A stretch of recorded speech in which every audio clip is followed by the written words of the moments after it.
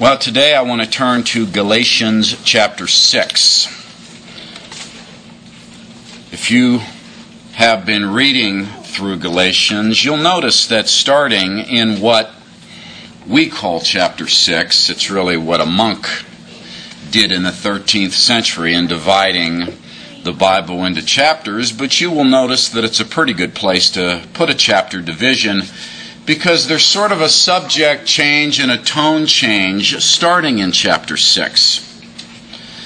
And actually, if you go through the book of Galatians, there's almost a progression there. There is a progression. Paul starts out, does he not, by warning them with regards to the error that has gripped that congregation. Another gospel, he called it. That's how serious this was for the Galatians. And so he approaches them right where they are in error, and he begins to correct them. We went over a lot of that. He goes into the Bible, into the Old Testament, and he brings out and identifies why they are in error. And he brings into view God's true purpose, and we've covered a lot of that ground. Then, starting in chapter 5, he begins to, rather than so much correct error, he begins to put the truth before them. And isn't that how God does? He convicts you of sin. He convicts you of error. He stops you in your tracks. He says, no, not this, but this. And in chapter 5, he does that. He tells them what it really means to walk in the Spirit, what the real essence of spiritual life is. Gave a few messages on that. But then in chapter 6, it's almost like he takes the next step and he begins to talk about how this is supposed to translate into relationships. How this is supposed to translate into the body life. He began to do that toward the end of chapter 5. And in chapter 6, at least at the start here, he gets into it full tilt. And if we begin to read in chapter 6, starting in verse 1, we can see that. He says there, "Brethren, if a man be overtaken in a fault, you that are spiritual must restore such a one in the spirit of meekness, considering or taking heed unto yourself, lest you also be tempted."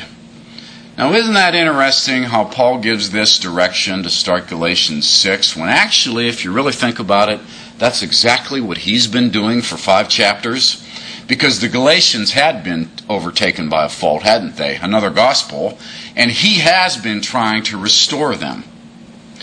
Now, anytime you read direction, such as we just read in Galatians 6:1 in the Bible, and certainly there are tons of corrections and commands and instruction along this same line in the Bible. Every epistle that Paul writes tends to be to some degree corrective in nature.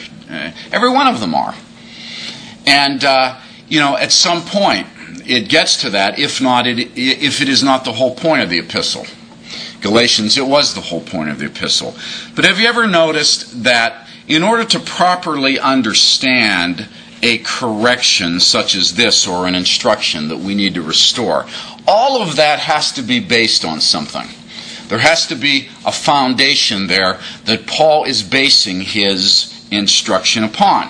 For example, he's saying if somebody is overtaken by a fault, you that are spiritual need to restore that person back. How many see that the foundation and the premise upon that this is all based on is that Paul is assuming that they that are spiritual are going to restore this person back to the truth. In other words, Paul is assuming that the restoration that is going to take place is going to be back to the truth. Now, what am I getting at here? Here's what I'm getting at. Can we see how a group or a church that itself is already in error, as a group, could take this scripture and grab a hold of one of its members and claim to be restoring that member back to the truth, when actually all they're doing is bringing that member back into error? Because the group itself is in error. Give you a couple other examples that we could draw from the Bible. Remember the scripture from Hebrews 10, where it says, "Do not neglect the assembling of yourselves together." How many recognize that there isn't a cult on the planet that doesn't use that scripture to get their members to come to church? And what I'm getting at is, do we actually believe that those words that are inspired by the Holy Spirit, to not neglect to assemble yourselves together, do we actually believe that in context those words apply to a bad place to go to church? I would submit that if it's a bad place to go to church, if it's a group that's in error, if what is being taught there isn't the true gospel, God's not going to say don't neglect to assemble. He's going to say disintegrate. Don't go there. In fact, he even said to the Corinthians, did he not, that when you meet together, it's for the worse, not for the better.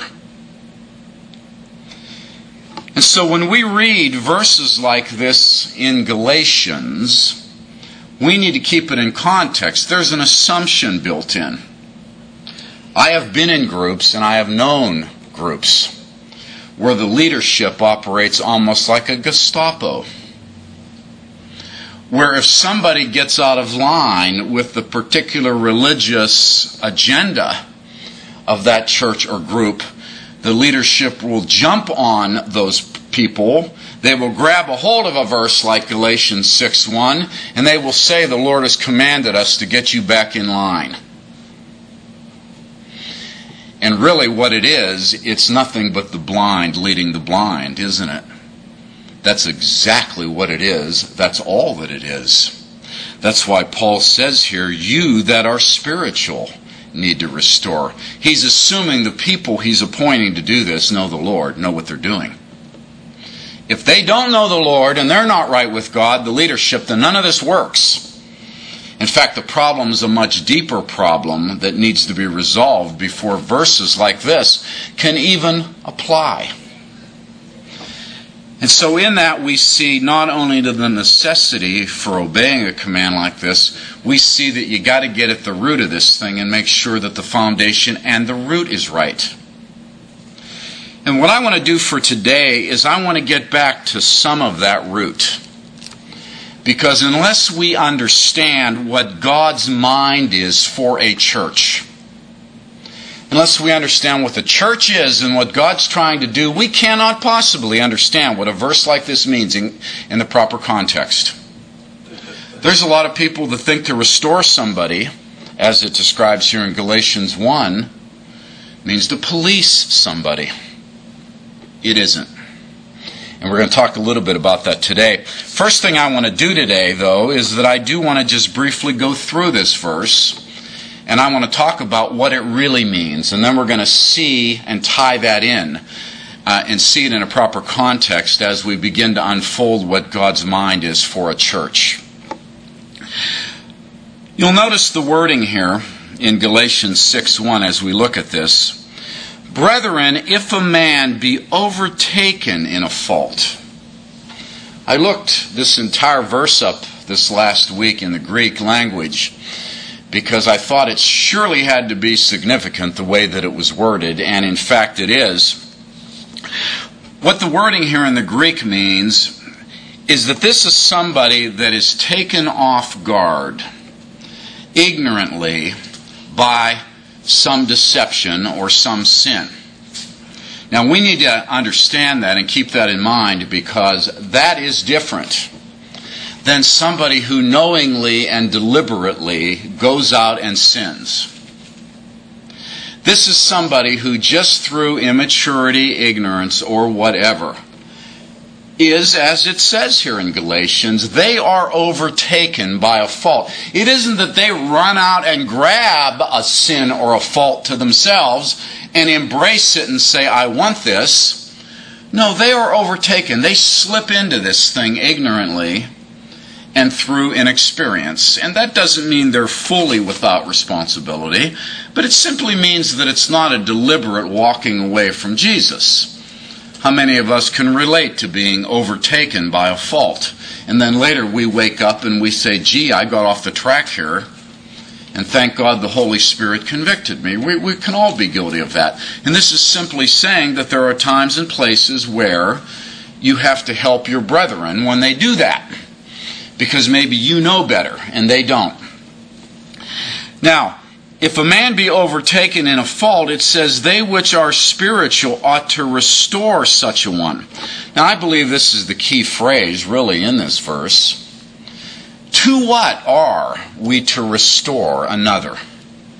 To our religious agenda? Are we to restore them to some kind of a religious pattern that we demand people follow if they're really a Christian? If you get what I'm saying. No. We're to restore them back to God. Because is it not true that if there is a real problem, that's what they've fallen from? Communion in a relationship with God.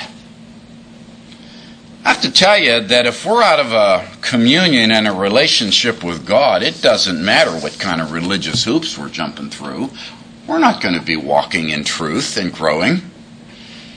And if we are in a communion and a relationship with God, we're going to have our faults and make our missteps. But isn't it a fact that God will then have access to us because we're right with Him by faith?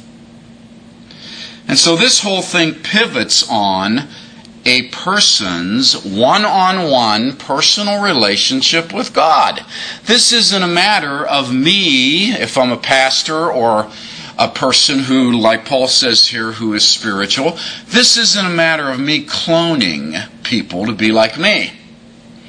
This isn't a matter of me going around dictating that people do this or that because I happen to think those are God's demands. No, this is about me getting people into personal business with Jesus for themselves. I've spoken in the past about the relationship between the vertical relationship that each one of us have with Christ directly and how that relates to the horizontal relationship that we have to each other. You and I can't fix the vertical relationship that we each have with Christ by simply doing right things horizontally with each other. And one of the examples I gave, I think when I mentioned this in another sermon, was that of the vine and the branches. Jesus said, I am the vine, you are the branches, you must abide in me. Well, there are entire groups and churches that consist of a whole bunch of branches abiding in each other, celebrating that fact, thinking they're hot stuff, and there isn't a one of them that's hooked up to the vine. You can build an entire kingdom, an entire church, an entire religious system that consists nothing more than professing Christians abiding in each other and doing religious things and jumping through religious hoops with laws, rules, and regulations and standards, and none of it's hooked up to the living Christ. And I'll tell you, a system like that can work. Never think that unity among Christians means a thing. It doesn't. I know that's a crazy statement to some people, but it doesn't. You can have absolute, wonderful, solid unity in error. That's what cults have. I often make a joke, it's not really funny, but it's true, that if you want to find a group of people that have great unity, just go over to the Jehovah's Witnesses. They have great unity. You know how they preserve it? If you disagree with what they're doing, they kick you out. That's unity. But it's all in error. They're all a bunch of branches hooked up to each other, abiding in each other, agreeing with each other totally about what the truth is they say. And it's wrong. That's unity. Hitler had unity. You want to talk about unity and the wrong thing, there's probably one of the most recent examples. Now what we see in all of this is that all of this body life and all of these things and all of these commands, as I mentioned a couple minutes ago, none of them mean anything unless it's in the truth. Unless it's in Christ. You take away the truth, you can have unity in error, and everybody will go down the drain together smiling. And there are people everywhere just like that. I have known personally people who have celebrated their own glory and their own unity. And from start to finish, top to bottom, right down to the hearts of the individuals, it's been error and destructive. It's tore lives apart and destroyed and shipwrecked faith, and they think they're walking with the Lord.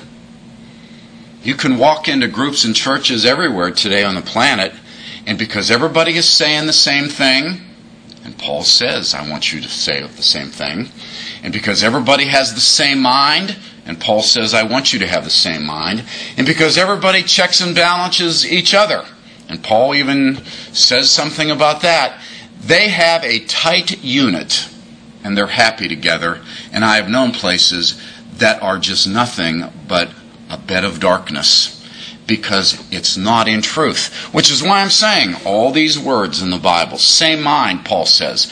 I want you to say all the same thing. What do you think he means? Anything? No, it's all predicated on having the mind of Christ and the truth. And if that's not there, nothing works. Now, when Paul begins to go through this stuff here and says, if any man is overtaken by a fault, you which are spiritual need to restore such a one, can we see how automatically that's predicated on the fact that the person has fallen out of a relationship or a communion with Christ, gotten into something less than that, and the people who are to restore are supposed to be right with God, and the restoration is back again into the truth, not as defined by me, or by a congregation or by a cult, but it's a restoration back into the truth according to what God says the truth is. Now, horizontal and vertical comes into play in the sense of the word that if my vertical relationship one-on-one with God is right, and we can go to an extreme on this just to make a point. If there was nobody else on the planet at all, or in the body of Christ that was right with God except you, God would hold you responsible for that vertical relationship. Because you got to go to God. You have to know personally Jesus, don't you? Now, the moment your vertical relationship with God is right, can we see how that equips you to help others? You can't be equipped any other way. If your vertical relationship and mine is not right with God, how could I possibly be equipped to help others horizontally? No, if I'm wrong with God and I believe error and I'm off the track, I'm just going to spread the disease. Is all that I'm going to do. So, if nothing else is true, what Paul is saying here is that those who know Jesus and are right with God vertically need to help those who aren't quite there yet or have been overtaken with a fault. And that each vertical relationship can help maintain the horizontal. Now, churches get into great trouble and error. As I mentioned, if you try to solve the horizontal first without the vertical, because you're not hooked up to the vine in that case, and will just make clones of each other, because Jesus won't be the vine in which we abide. And so Paul says, if a man in your midst be overtaken or fall into a fault or an error, you that are spiritual need to restore such a one back to a relationship with God so they can have the vertical. If everybody's got a vertical relationship with God that's right, how many see that's fellowship?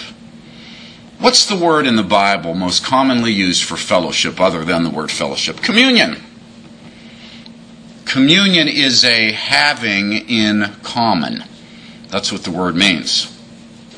Well, if you have Christ, I have Christ, the third person has Christ, how many see we all have Christ in common? And that is fellowship. And that's going to result in a horizontal. That is a communion. But if nobody has Christ, but everybody has error, you're going to have a lot of communion in error. Because it's not in the truth. Now, what we see in all of this that's really built into this verse, and we're going to see more of this as we go along in this subject matter. What is the purpose of the church? I've got really 4 of those I'm going to mention today out of Galatians 6:1 in brief. And I want to turn to Colossians 1:27 to mention the first purpose of the church. And these aren't necessarily in order of importance. I think they're all equally as important. You can't really separate the one from the other.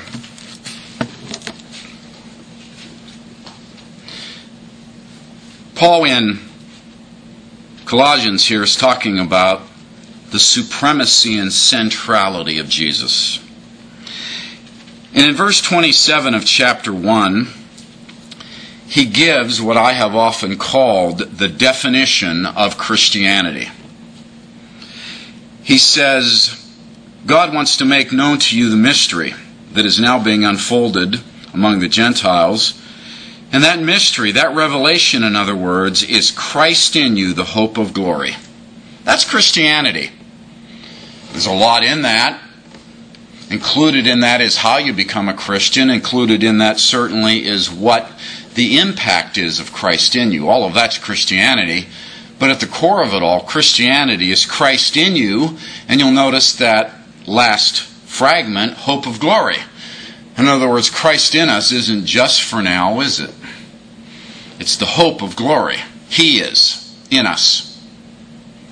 So that's the definition of Christianity, or if you will, if you want to know what the definition is of a Christian, that is it. A Christian is somebody in whom Christ dwells. Now contrast that over and against some traditional definitions of Christianity, and in various parts of the country this is more prominent than others. Some people think the definition of a Christian is somebody that's a member of a church. When I pastored a church in Massachusetts, I preached a sermon on this, and I was amazed afterwards how many people came up to me and said that they had never heard before that being a member of a church didn't make them a Christian. Now that may be astounding to some of us, but there are people in churches today that are just that blind to the truth. And they were astounded to hear that you're not even saved if you don't have Christ in you, because they had been so blinded by tradition.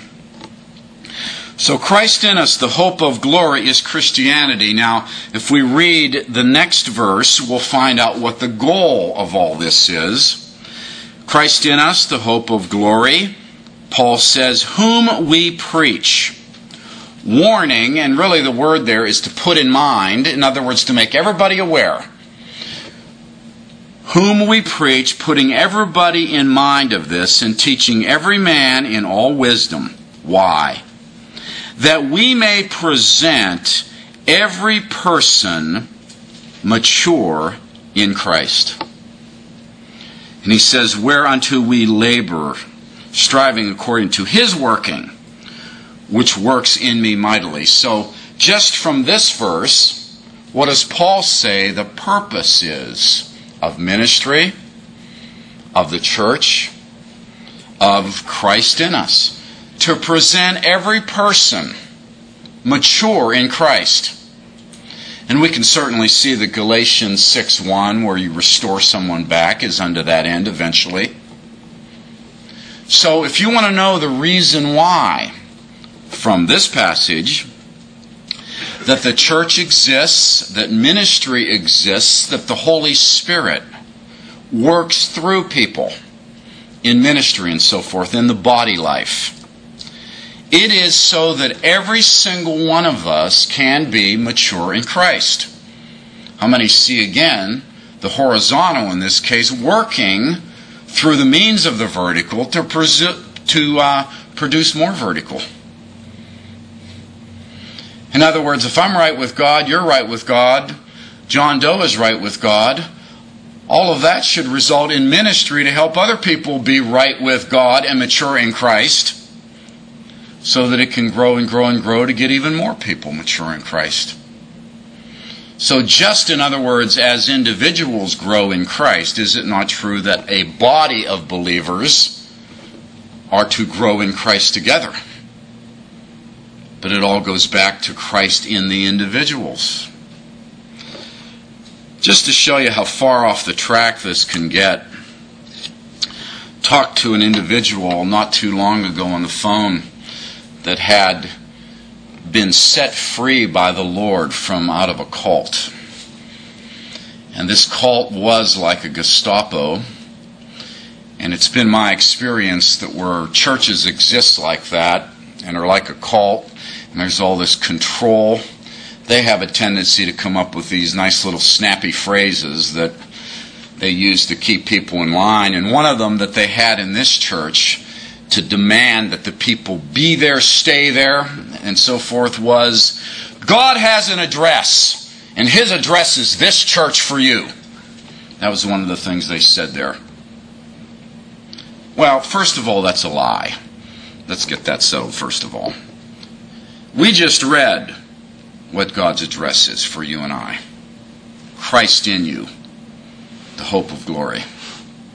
So if we want to know what God's address is, it's right here inside of each and every one of us.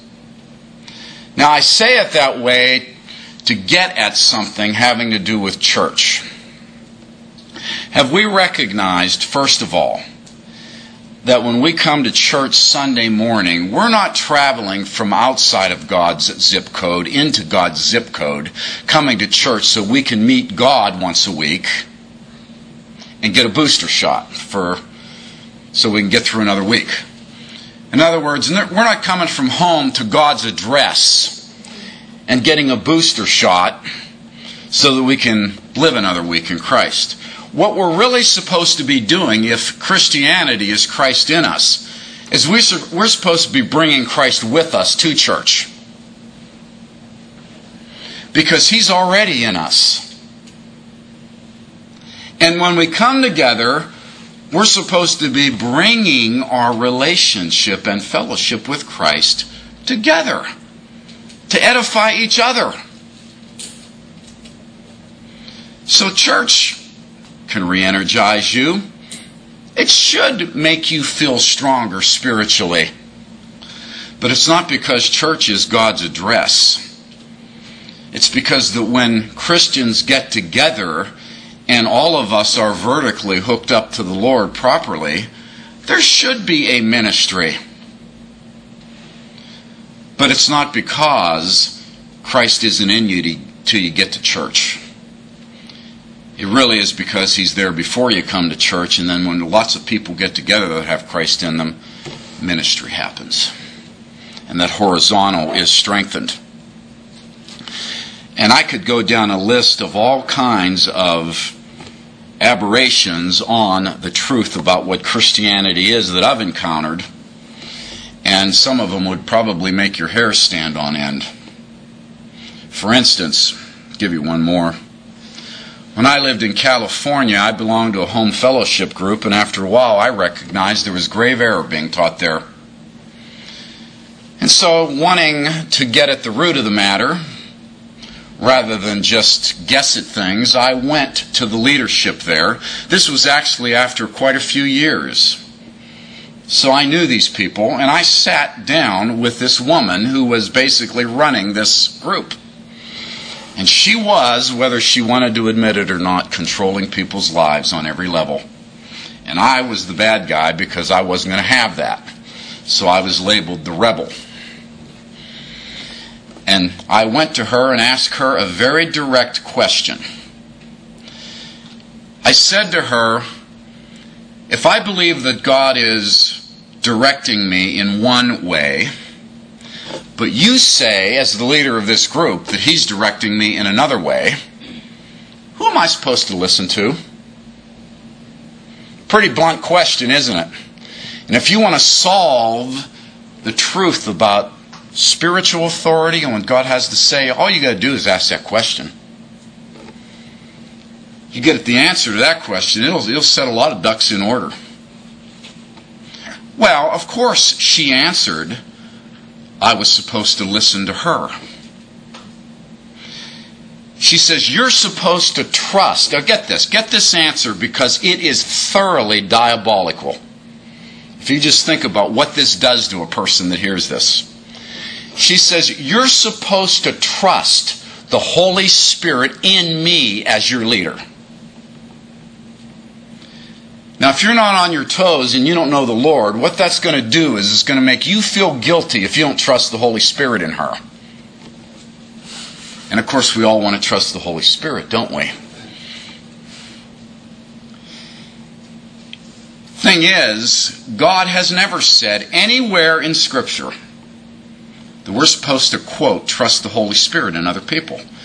And the reason he never says that is there isn't anybody that's incapable of disobeying the Holy Spirit. No one is exempt from that possibility. What we are supposed to do is trust the Holy Spirit, period. But am I supposed to rely on the fact that you are yielding to the Holy Spirit? What did Paul say about stuff like that? One verse settles it.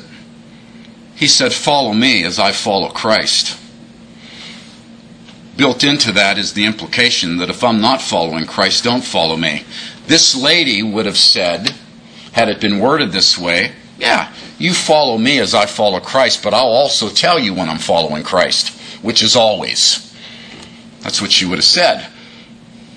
In other words, you're to follow me always because I'm always following Christ. Well, the end of that was that I didn't take the bait and I left that group. And of course, then I was one that fell away. And this gets back again to Galatians 6:1. She would have said, had she wanted to pull out Galatians 6:1, that I was somebody that was overtaken by a fault, and that she was a spiritual person that wanted to restore me. See how that can be misapplied? The truth is, she was deceived and a false leader. And there's a lot of them out there today. And Paul says you need to flee from those people. You need to withdraw from those people. And you need to get back into business with God vertically. But anyway, those are a couple of examples how it is so important to recognize that Christianity is Christ in you. One other thing, I'm not going to get through all these 4 today, by the way, of definitions of Christianity. I'm probably not going to get past this first one. Another example of how it is so necessary and vital that we see that we have a personal one-on-one relationship with Christ, and that all ministry is unto that end. Today on television, and you're going to hear more and more and more about this, there is being taught a false doctrine that I guess we could call the doctrine of spiritual impartation. People are teaching that they can impart to you what you need to walk with Christ. They are teaching that they can impart to you a spiritual gift. And they quote the one verse, I think it's from Romans, where Paul says, I can hardly wait to come and visit you, that I may impart to you a spiritual gift. Bad translation. All the word means is share. In other words, Paul had spiritual gifts and he wanted to share that with them. Not give it to them, but share what he had from the spiritual gift. The Bible teaches that the spiritual gifts belong to who? The Holy Spirit. I can't give you a spiritual gift, and you can't give me one. The Bible teaches that the Holy Spirit distributes the gift as He pleases, to those He pleases, to distribute them to. And so, I could be the holiest man on planet. I could be absolutely right with God. I can't impart to you something.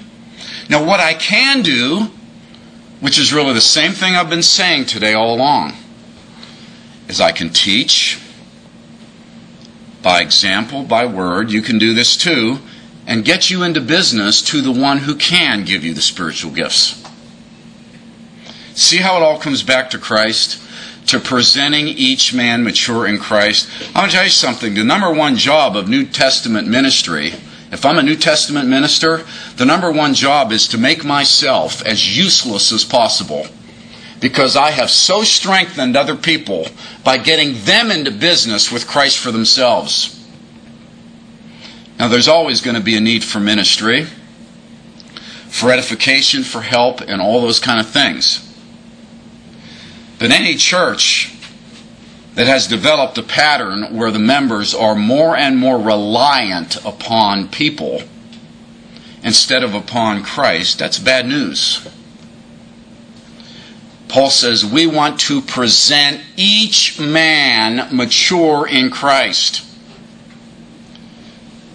And so there are all kinds of substitutes for this and errors that can happen, and this impartation is one of them. And what that really does, and again, it's diabolical.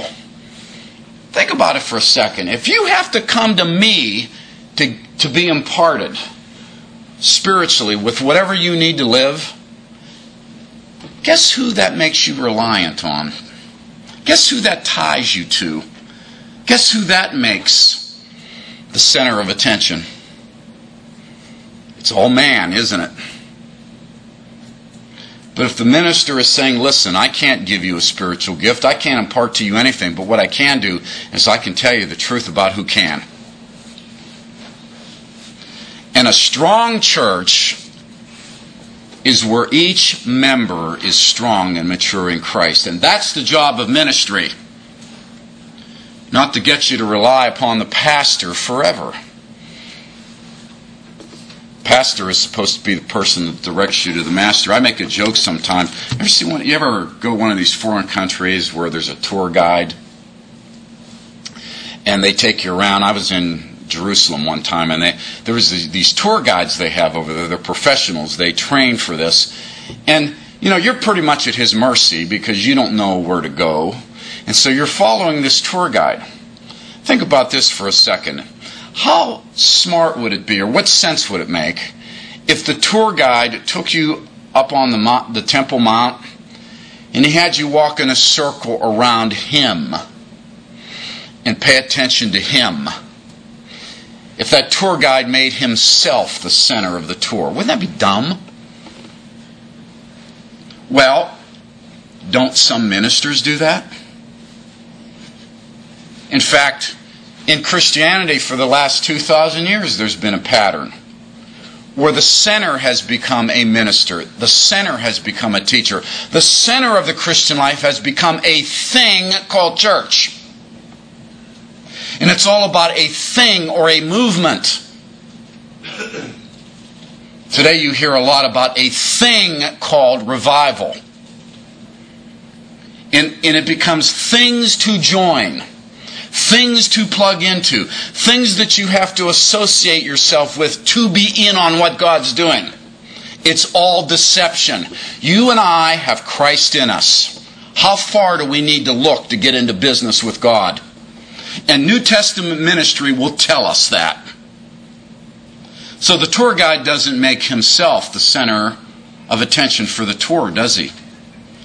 The tour guide shows you what you came to see. In other words, the job of ministry isn't to make you focus on him or the ministry or the church. The job of ministry is to cause the focus to be on what everybody wants to see, namely Jesus. And isn't that what it means to be a servant of God? And somebody who is faithful over another man's possessions? In other words, all of this belongs to God. The people belong to God. We are bought with a price. And so we're to do God's will and God's bidding. Isn't it funny how easy it is to get out of focus on these things? We ask the question, for instance, what should ministry do? Or what should a church be doing? Why is that confusing? All that we need to do is read, for instance, in the New Testament and find out what Jesus said the Holy Spirit would do when He came. Remember those 7 things. from John 14, 15, and 16. When the Holy Spirit comes, He will guide you into all truth. When the Holy Spirit comes, He will testify of me. When the Holy Spirit comes, He will convict the world of sin, righteousness, and judgment. There were 7 of them. I gave a series on that a year ago or so. Well, just do the math. If that's what Jesus said the Holy Spirit will be doing when He comes, and the Holy Spirit is here, isn't that what we should be doing if we say that our ministry is Spirit-led? It's as simple as can be, and it's all about Jesus, isn't it? It all brings Jesus into view, helps people get into personal business with Him, so that, not so that we can be independent, we get into personal business with Jesus so we can help others get into personal business with Jesus. It's all unto the building and edification of the body. What does God say through Paul in the epistles that the goal of the church is? We just read it. To present each man mature in Christ. Shouldn't that be the goal of a church? Now again, none of it works if we don't know what it means to be mature in Christ.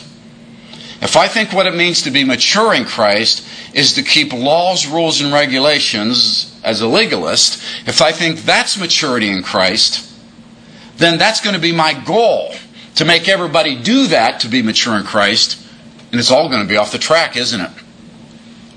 That's why this thing ties in to the absolute essential of knowing the truth. You have to know the truth. You have to know Jesus in order to be able to be on the same page with God. So what is the church? Church is Christ in you, the hope of glory. Or, to use some of the language of Paul, the church are those who are in Christ. Isn't it funny how God takes it from both angles? We are in Christ, but Christ is in us. How many see a oneness there? And yet He also says what? We are all one in Jesus Christ. Again, add up all the verticals. You don't get exclusivity. You add up all the verticals and you get one body that is unified in the right thing. All one in Christ. I want to turn to try to close out this thought for today. This first point about what the church is, Christ in us, to Ephesians chapter 4. To a great extent, a restatement of Colossians 1:27 as to the purpose of the church. Ephesians 4:11, Paul's going to mention the ministry gifts. And you'll notice that in that verse, 4:11 Ephesians, it says, and God gave. How many have ever recognized that a pastor, if he's called of God, and in this case the apostles back in the first century, that those offices were not the product of a seminary education? Not putting that down, incidentally. I've been there, done that. But it says God gave. In other words, if someone really is or was an apostle, if somebody really is a pastor, then they are that because God gave them that calling and made them that. Now, there are things you can involve yourself in to develop that. You have to know your Bible. The Bible says somebody that's in the ministry needs to be apt to teach. Well, that can't happen unless you study your Bible. And if you want to go to seminary to do it, fine. I did. But the point is, it has to be God who initiates these things and gives these gifts as He pleases. I can't decide, I think I'd like to be a pastor because it seems like a good profession. Doesn't work. In fact, it'll turn disastrous. So we need to keep that in mind. Again, who is building the church? Is it God or is it us? It says in verse 11 of Ephesians 4, and He gave some apostles and some prophets and some evangelists and some pastors and some teachers. Why? Going to recognize this as being exactly what Colossians 1:28 said. He gave all these gifts for the maturing of the saints unto the work of the ministry, for the edifying or the building up of the body of Christ, until we all come in the unity of the faith and the knowledge of the Son of God unto a mature man. I don't know how much more clear God could be about the fantastic purpose that He has for His people in the church and why we're all here. Now somebody's going to say, well, what about the lost? We've got to go save the lost. Well, gift of evangelist is right here. The church has the commission of preaching the gospel to the lost. But once the lost are saved, then what? Well, then these verses kick into gear as to what the purpose is for people who are saved in the church. That we may be presented mature in Christ.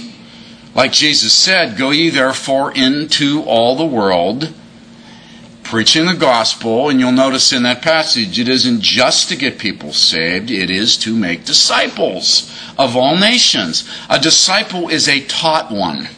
That's what the word means. We need to learn Christ and be taught of Him and to grow in Him.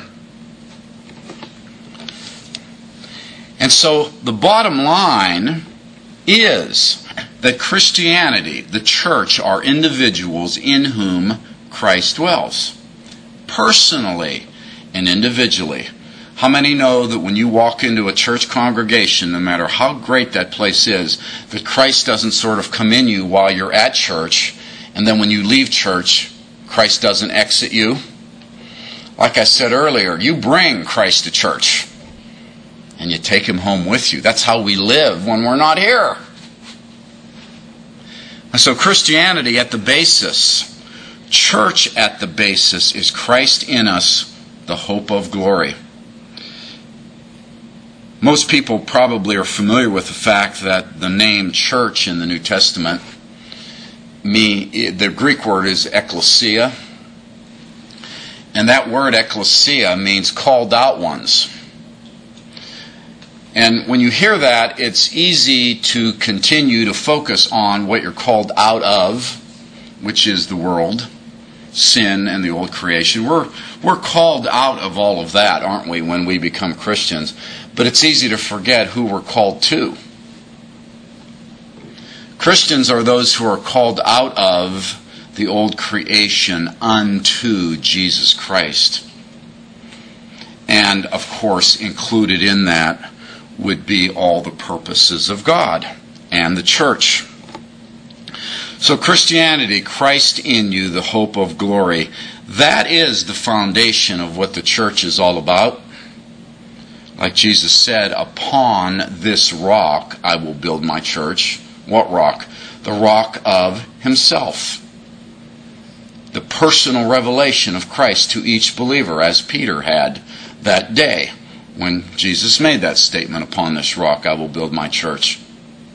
So God wants to build His church. He wants Christ in each individual unto a collective ministry that each person might be presented mature in Christ. Now, that's the first point, and it's all I'm going to cover today, that really stands behind Galatians 6:1.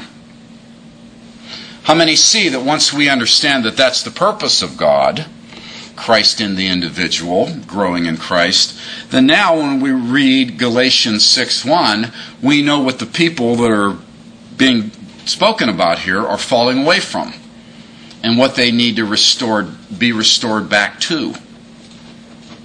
It is a fellowship and a focus upon Jesus, that He may have His will and glory in our life, and that we may grow to be mature in Him.